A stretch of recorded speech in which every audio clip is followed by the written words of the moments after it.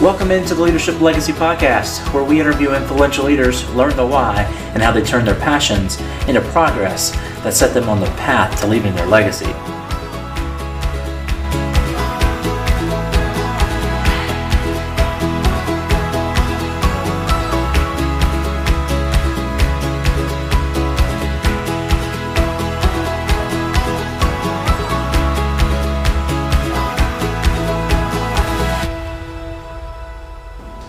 Welcome into the Leadership Legacy Podcast. This is episode number 6. I'm sitting across the table from Caleb Fisher of Acre and soon to be Bow and Arrow here in Auburn, Alabama. We've had some incredible breakfast. Caleb's been an incredible friend and brother in Christ that I've had the honor of knowing over the last year. Kind of feels like a lifetime though. Just from going through small groups that we met at a small group at our church. And went through a pretty amazing life-changing experience in the Freedom curriculum. For those of you who don't know Caleb, he's currently the chef de cuisine at Acre. Acre is an upscale southern restaurant in Auburn, Alabama, located just 2 blocks from the historic Toomer's Corner. Acre features fresh local ingredients sourced from their own gardens and local farms and offers their guests true southern hospitality. Caleb, along with chef and owner of Acre, David Bancroft, recently competed on Season 1 Iron Chef Showdown, and they won. And Caleb also made it to the finale of the Season 4 Spring Baking Championships, also on the Food Network. Caleb, man, you're crazy busy, so thanks for taking the time to sit down with me. I'm glad to be here. I don't know about a leadership legacy, but hopefully I can come up with a few nuggets of wisdom. Awesome. Well, like I said, we're gonna talk about the TV shows a little bit later on, but I wanted to really get to know the man behind the mustache. So tell us a little bit about your story. Where did you grow up? Where did you find the love of cooking? So I'm from Smith Station, Alabama, about 30 minutes down the road from Auburn, and honestly, the career of being a chef was never something that crossed my mind. I always wanted to be a large animal vet. My family has a lot of ties to agriculture, and I wish I had some great story about growing up with my grandma's cooking or falling in love at a young age. But honestly, the truth is I did what a lot of young high school kids do, and they chase their first high school love, and I chased her right to art school.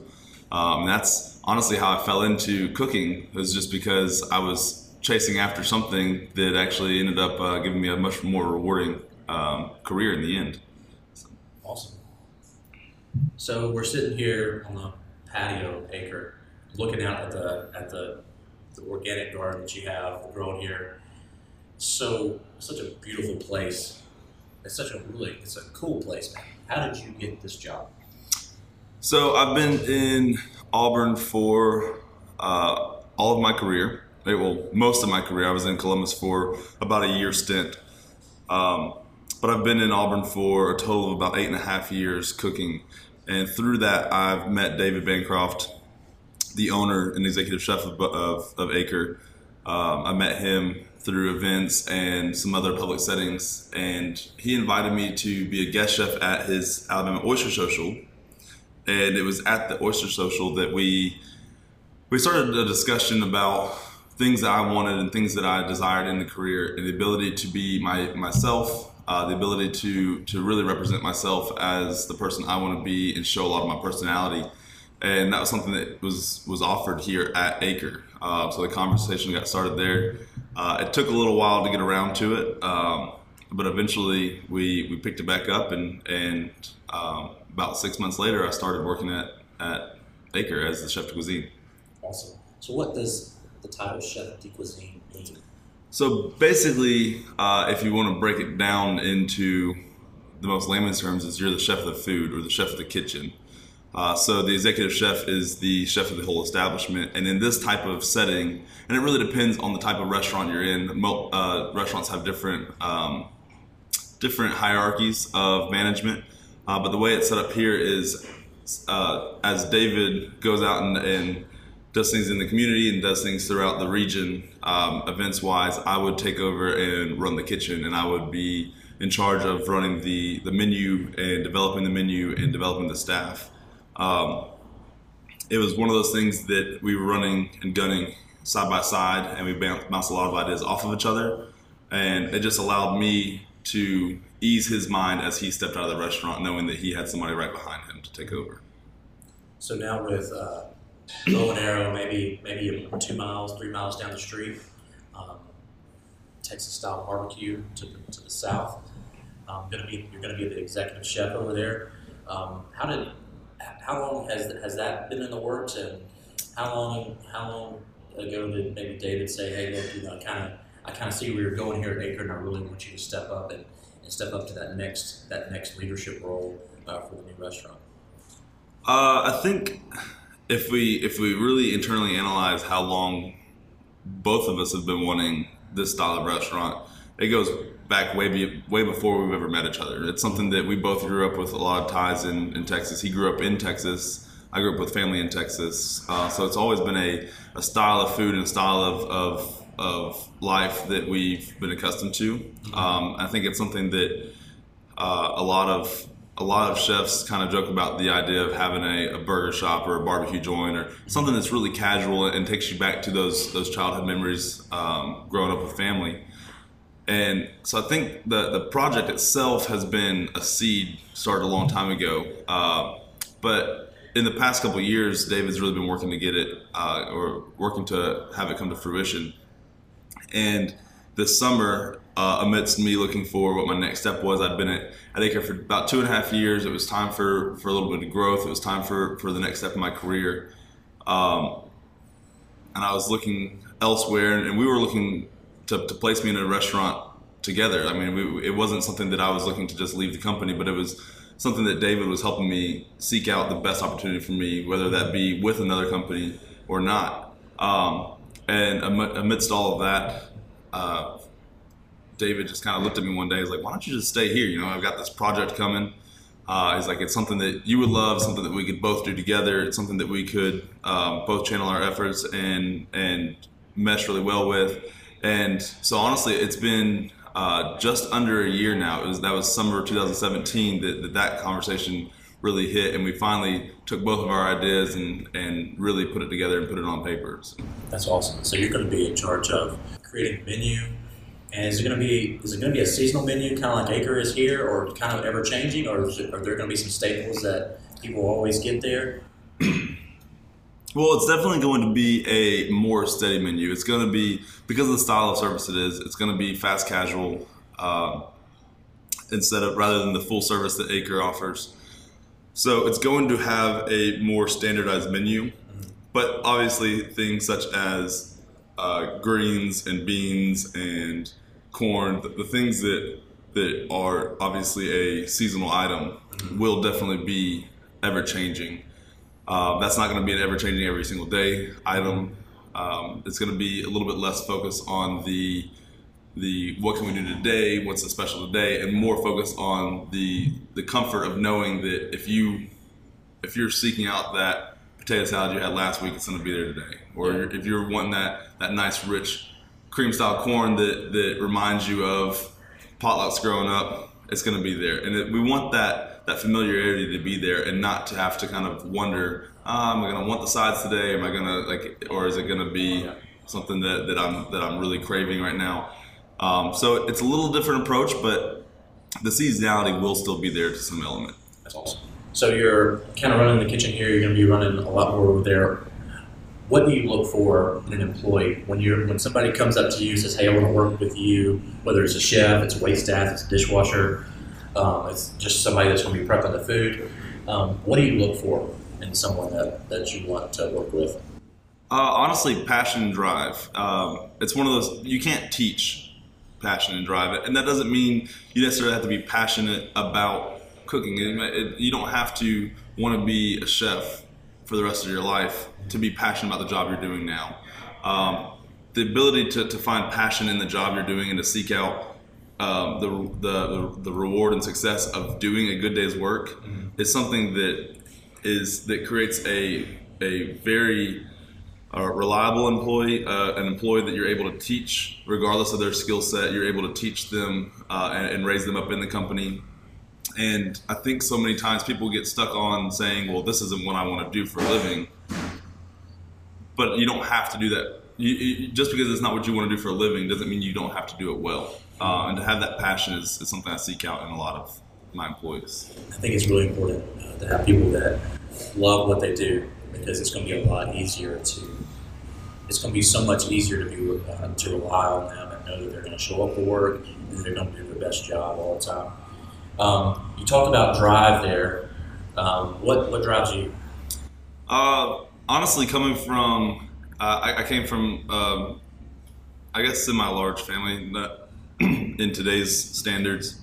I have 2 sisters and a brother, and both of my parents, worked around the clock. My dad was constantly having to travel overseas for his job. My mom was balancing, at one point in our youth, was balancing getting another degree while working 2 jobs and raising all of us kids.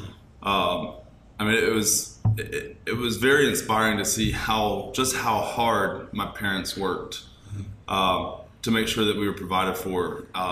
And sometimes, sometimes in the grand scheme of things, that meant putting us kids responsible for one another. But knowing that they taught us and gave us the skills and the ability to be dependent on one another has just been something that's always stuck with me through my life. And so just seeing the effort and the care that my parents put into raising us is something that it would almost be a letdown if I didn't put the same care into everything I did every day. Yeah, it's almost like a thank you to your parents.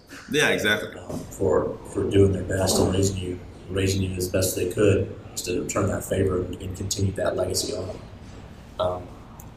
What principles have helped you in your personal life and kind of in your business life too? A lot of times our personal lives and our business lives have to kind of intertwine and move. I love to be, the same person, whether you see me at church, you see me at the coffee shop, or you see me dealing with my kids. It doesn't always work. But what kind of principles have helped you personally and in your career? I think that same, the same family values that my father and mother raised me with. I constantly find myself telling my staff on a day-to-day basis that the easiest way to judge the quality of the work you're doing or the quality of the product you're putting out is if you'd be happy to serve that to your father or your mother or your grandmother or whoever it might be. If you're proud enough to give that to a family member, I feel like you're proud enough of the work you're doing. There's times, it astounds me, there's times where I'm like, what would your father say if he saw you doing that? And they're like, oh, he wouldn't be happy. I'm like, then why would you do it? It's funny to me because I feel like in the back of my mind, every decision I make and every action I do is driven by what loved ones of mine would say when they see it. And I feel like if more people kept that in the back of their mind whenever they're making decisions, it'd be I feel like a lot of actions would be much more thought out and much more diligent. And so I think it's just that element of family and nurturing care that has really just developed me in my business approach. So this is an interesting word, the word failure. And a lot of people look at it in different ways, and it can really kind of change the trajectory of their life. But what does the word failure mean to you? Is it a bad word for you, or is it something that you embrace to look for the deeper reason behind it so that you can learn from it? It's definitely, to me, like you said, it can be such a condemning word. But the problem is, I feel like too oftentimes people are condemned by their failures. And I know personally as a chef, I didn't get to where I am because I was perfect every single time, and I didn't get to where I am by always making a sauce perfect or making sure my hollandaise didn't break or making sure that my eggs were always the perfect egg temp. It was through failure that I pushed myself and drove myself to find perfection. And have I ever found it? No, but it's something that I seek out, not because I don't want to fail, but because I grow from each failure. And every time, I mean, I fail every day. There's times where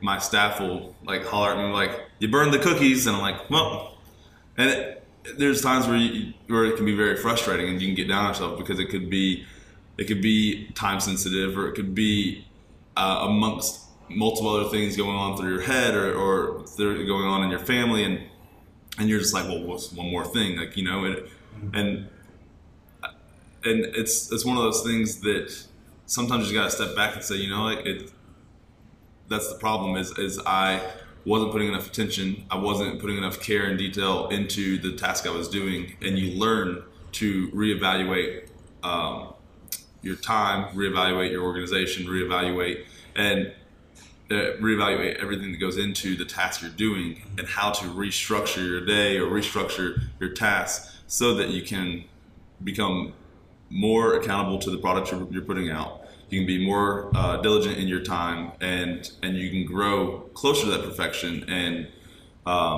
learn every day from those failures.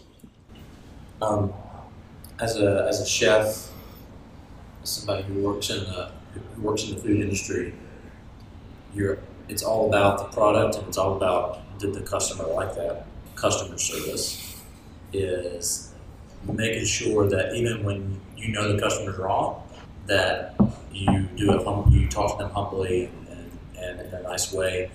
And so in the restaurant business, what skills have you found and learned over time that have helped you deal with customer service, whether the customer's like, oh my gosh, this is the best food I've ever eaten in my entire life, or why did you even serve that to me?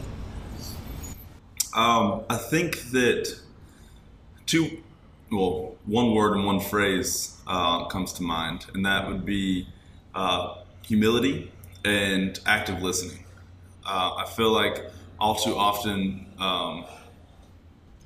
as a culture, we just like to try and fix a problem before actually hearing out the person that we're trying to assist. And someone's like, well, you know, my steak is I think my steak is a little overcooked, and you're just like, you just want to grab the plate and walk off and fix it. And there's nothing wrong with wanting to fix it. But I think sometimes we're not really fixing it in the right mindset, or fixing a mistake in the right, with the right approach, because we're not really hearing what that person is wanting. That person is not necessarily, and I found this to be true multiple times. And this is the reason why, if I ever go somewhere and a steak is not cooked to how I prefer, or my burger's a little too salty, I mean, with the exception of it's just not palatable, I generally don't say anything until after the meal. Not because I'm too proud to say anything, but because I don't want them to take it away and fix it. I want to let them know for the future, for the next person. And I think there's a lot of people that are like that. And all it takes is to have that conversation, a short 1-minute conversation, and say, I'm so sorry, is there anything I can do for you that is not up to our standards? And I feel like the second that you actually show that you show genuine care, and not just, well, I'll get one out to you as fast as possible, you open up a room for growth and understanding for the restaurant side, but also you develop that relationship, and that customer sees that care and has a deeper desire to come back in the future.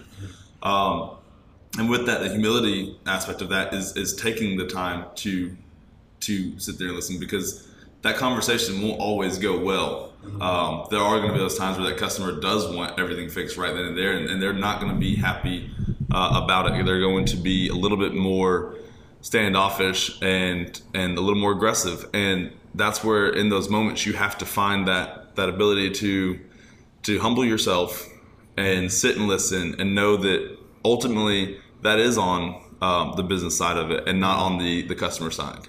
And it's a very difficult thing to do, because so many times we just want to be right.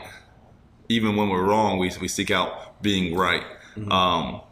And the ability to sit back and say, you know what, I'm so sorry, it's our fault, and apologize is not always easy, but it speaks volumes in the end. Yeah.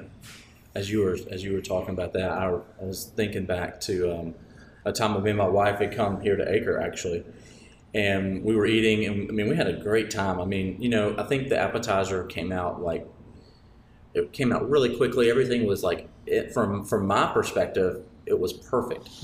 And one of the it wasn't the wait staff, it was somebody else. I guess it might have been the general manager or somebody came out and said, "I'm so sorry that the food took so long."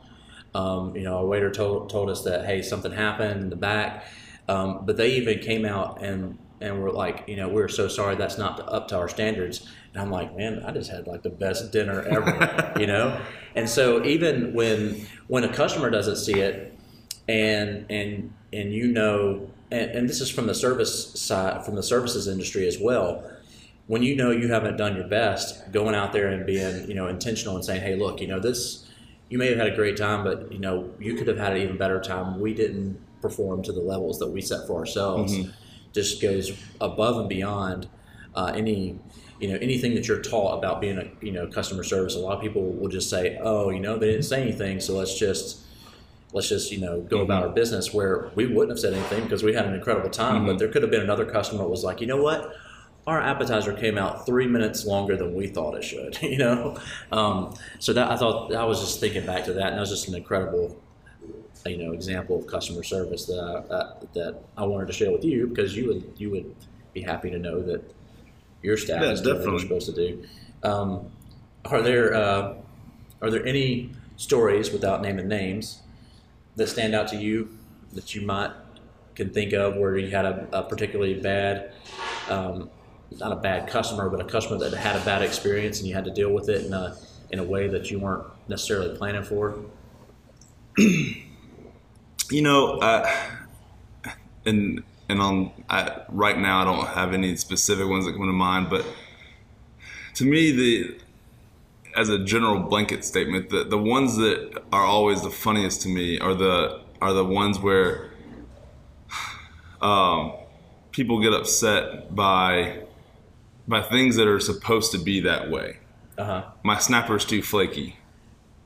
Your snapper should be flaky. Yeah. My swordfish is too firm. Your swordfish should be firm. Yeah. Like, you know, it's those things where, and I don't know if it's because people just don't know, they're expecting something else, or if it's just a sense of entitlement at times where people are like, if I don't complain about something, then I'm not in control. But yeah. I love when people are like, my swordfish is firm. I'm like, well, if your swordfish was soft, then that swordfish wouldn't be very good to eat. Yeah. So, yeah. But it's, you know, it's something that you deal with on a day-to-day basis. I mean, and you know, I've always been in this industry. I haven't been in another industry. I've had talks and conversations with other business owners, but it's just funny because I know there's some industries where you're like, oh, you know, I get a complaint once or twice a week. And it's just like the food industry, regardless of the establishment you're in, regardless of if you think about it, McDonald's, how many complaints McDonald's gets every single day. And at the same time, I'm like, okay, if I'm spending $3 on a meal, what am I really expecting out of it? Am I really going to complain? Yeah. If I order a burger and they hand me a fish sandwich, will I go back and say, hey, sorry, I wanted a burger? Yeah. But if I get a fish sandwich and the tartar sauce is only on one side of it, I'm not going to go complain, you know, because I'm paying $3 for it. And it's just funny to me to see where people want to focus their efforts and how people want to focus their efforts. And I guess at the end of the day, it's all about a perceived, but it's about your expectations of what you want. And I feel like sometimes people just have super high expectations, and sometimes people have super low expectations, and it's dictated by the mood they're in currently, which you can't prepare for that. Yeah, and so it's difficult. You have to approach every single day with a new, like with a blank slate, and just start over from scratch and say, who's going to come at me today? Yeah. And just, Tony's favorite phrase, not today, Satan. Not today, Satan. That's right. I love that. I mean, that phrase is very important to me. What's been the hardest thing in helping get the new restaurant started? I mean, drove by there on Sunday, and it was just the pit and a little bit of the outside wall. Drove by there yesterday, and the whole entire outside is framed. So it looks like it goes fast, but it's not necessarily that fast, right? Yeah, well, I mean, the thing is, there's so many people at play. Not only do you have David and I with Bow and Arrow, we also have a couple other investors. Some of the investors with Acre are also investing. So you have a handful of people there. Then you have Michael Dilworth's awesome team who they're building the restaurant, and they're developing it. And I mean, I can't tell you how many people I've met in his company that are working with it, and even the people I haven't met that all have touched it at some point in time. Papers have gone across their desk at some point in time, and then subcontractors, city officials. I mean, it's not a matter of we got to go meet with the developers. You know, it's they've got to meet with somebody, and then they've got to meet with somebody, and everything's has a trickle down effect of who has to be approved by, whose table has to cross, and even something as small as one little change in plumbing then has to go through and has to be redrawn by the contractors.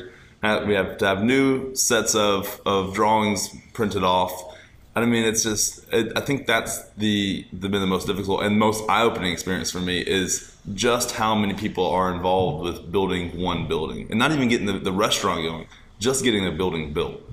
Yeah, I think, just from talking to you back and forth, in small group and just in life in general, like seeing that process, just how many people are involved.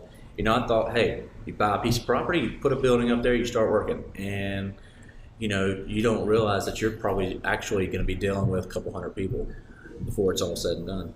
Yeah, I mean, it's definitely a much larger project when you look at the scope of who all it touches. Yeah. It's not. I mean, I knew that it was more than just buying a piece of property and putting a building up, but like you said, it's just, you don't really think about everything that goes into it until you're in it. You know?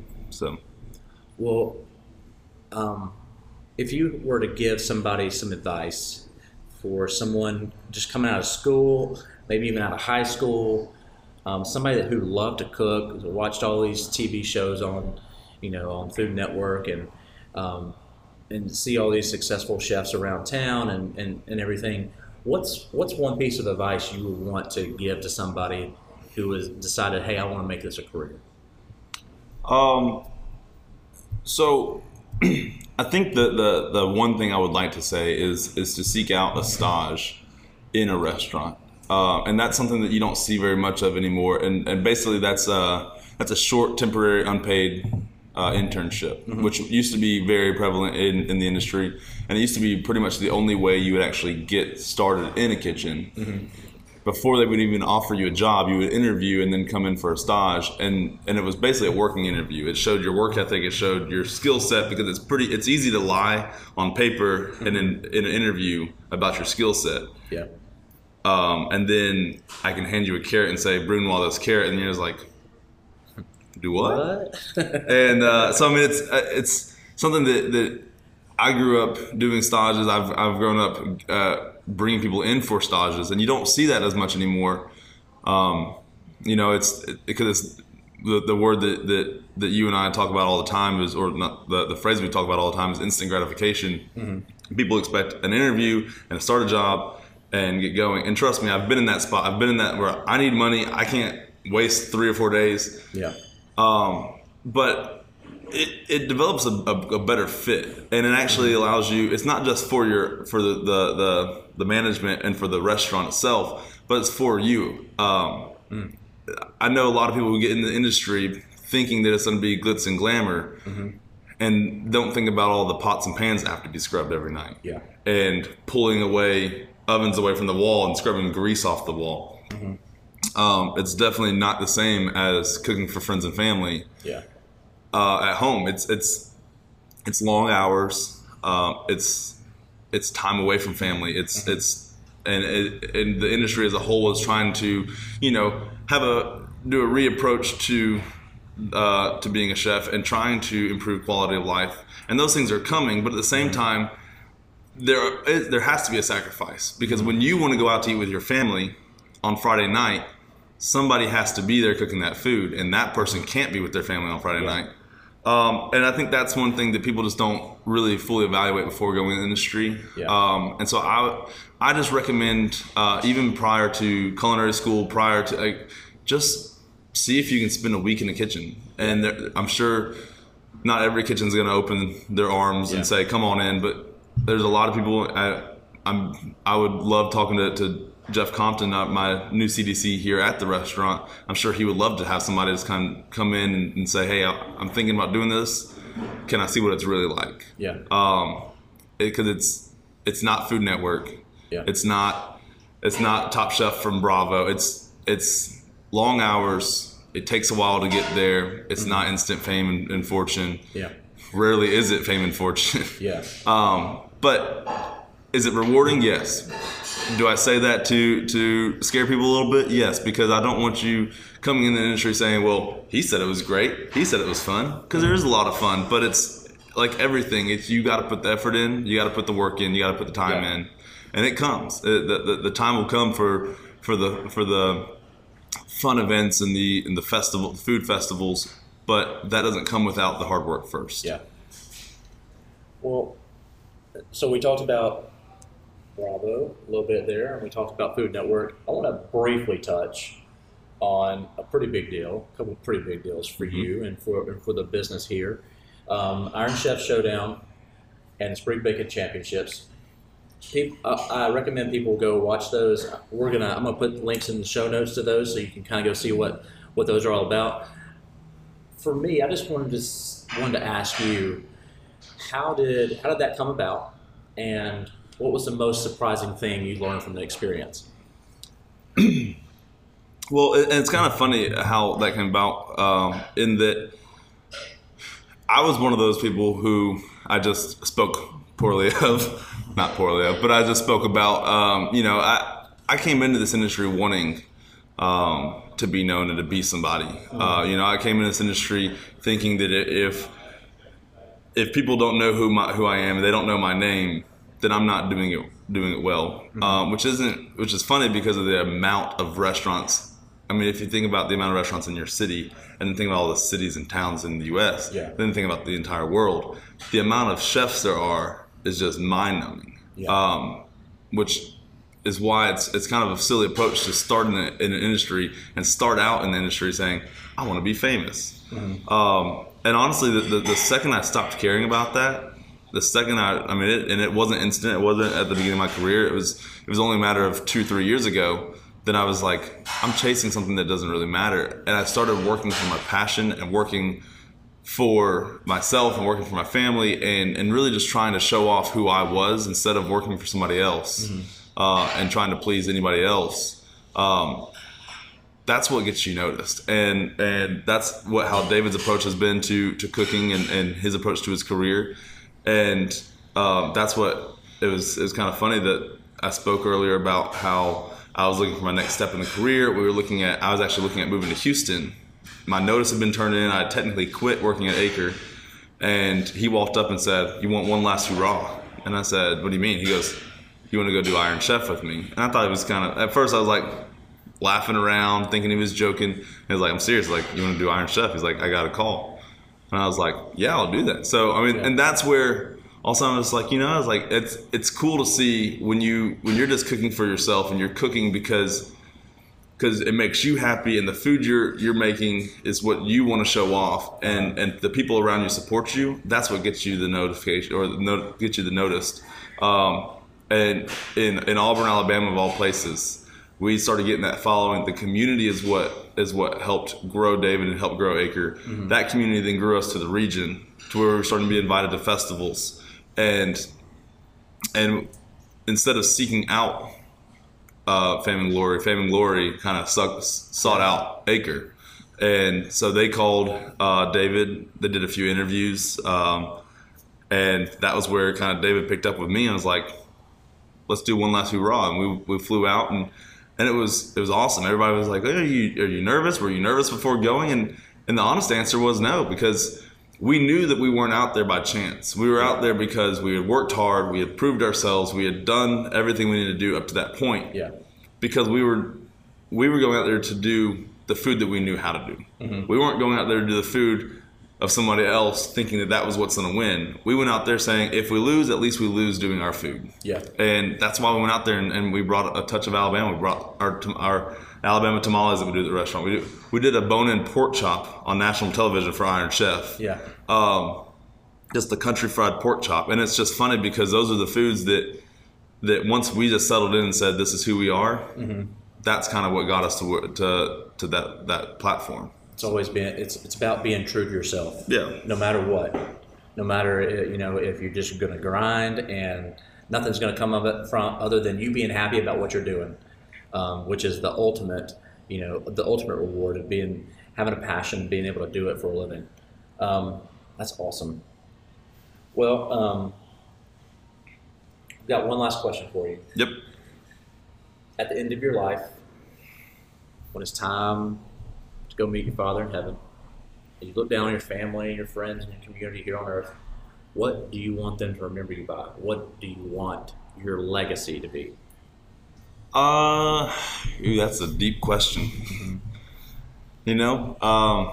I remember, and I guess it's all kind of is these last few questions, the last few things we discussed are all kind of resonating with me right now. Just seeing where I started my career, where I ended, because I remember at one point in my career, I specifically saying the words, I just want people to remember who I am when I die. Mm-hmm. I don't want people to be like, oh, Caleb Fisher died today, and people are like, who was that? And then, but the problem was I wanted that from a career standpoint, Uh-huh. like when these famous chefs that I see pass away in their prime or in old age, and I'm like, oh man, that's harsh. Like that's a dose of reality, and that's always what I wanted. But now it's it's shifted. Now I truly just want people to say, I remember Caleb not for being a chef, not for being on Spring Baking Championship, mm-hmm. but for the laughs we shared, for the joy he brought me, for the cake he made me for my birthday, not because he made me a cake, but because it was something that we shared in and we shared delight in and joy in. And I hope that people remember the smiles I brought to the face and the company I brought to the table. Yeah. So that's awesome. That's awesome. Well, Caleb, man, I know I have just been blessed to get to know you over these last 6-8 months, going through freedom with you at church and just getting to and then co-leading as well. Just an incredible time just to get to know you on a personal level, and hopefully our listeners are hearing just how awesome of a person you are. You've got this great platform, and you're using it well, and you're stewarding it well, and I just appreciate your time this morning, and thanks for an incredible breakfast and for having me over here. No, thank you for having me part of this. I was excited when you asked me to do this with you and sit down with you, and I'm glad that we could have this time.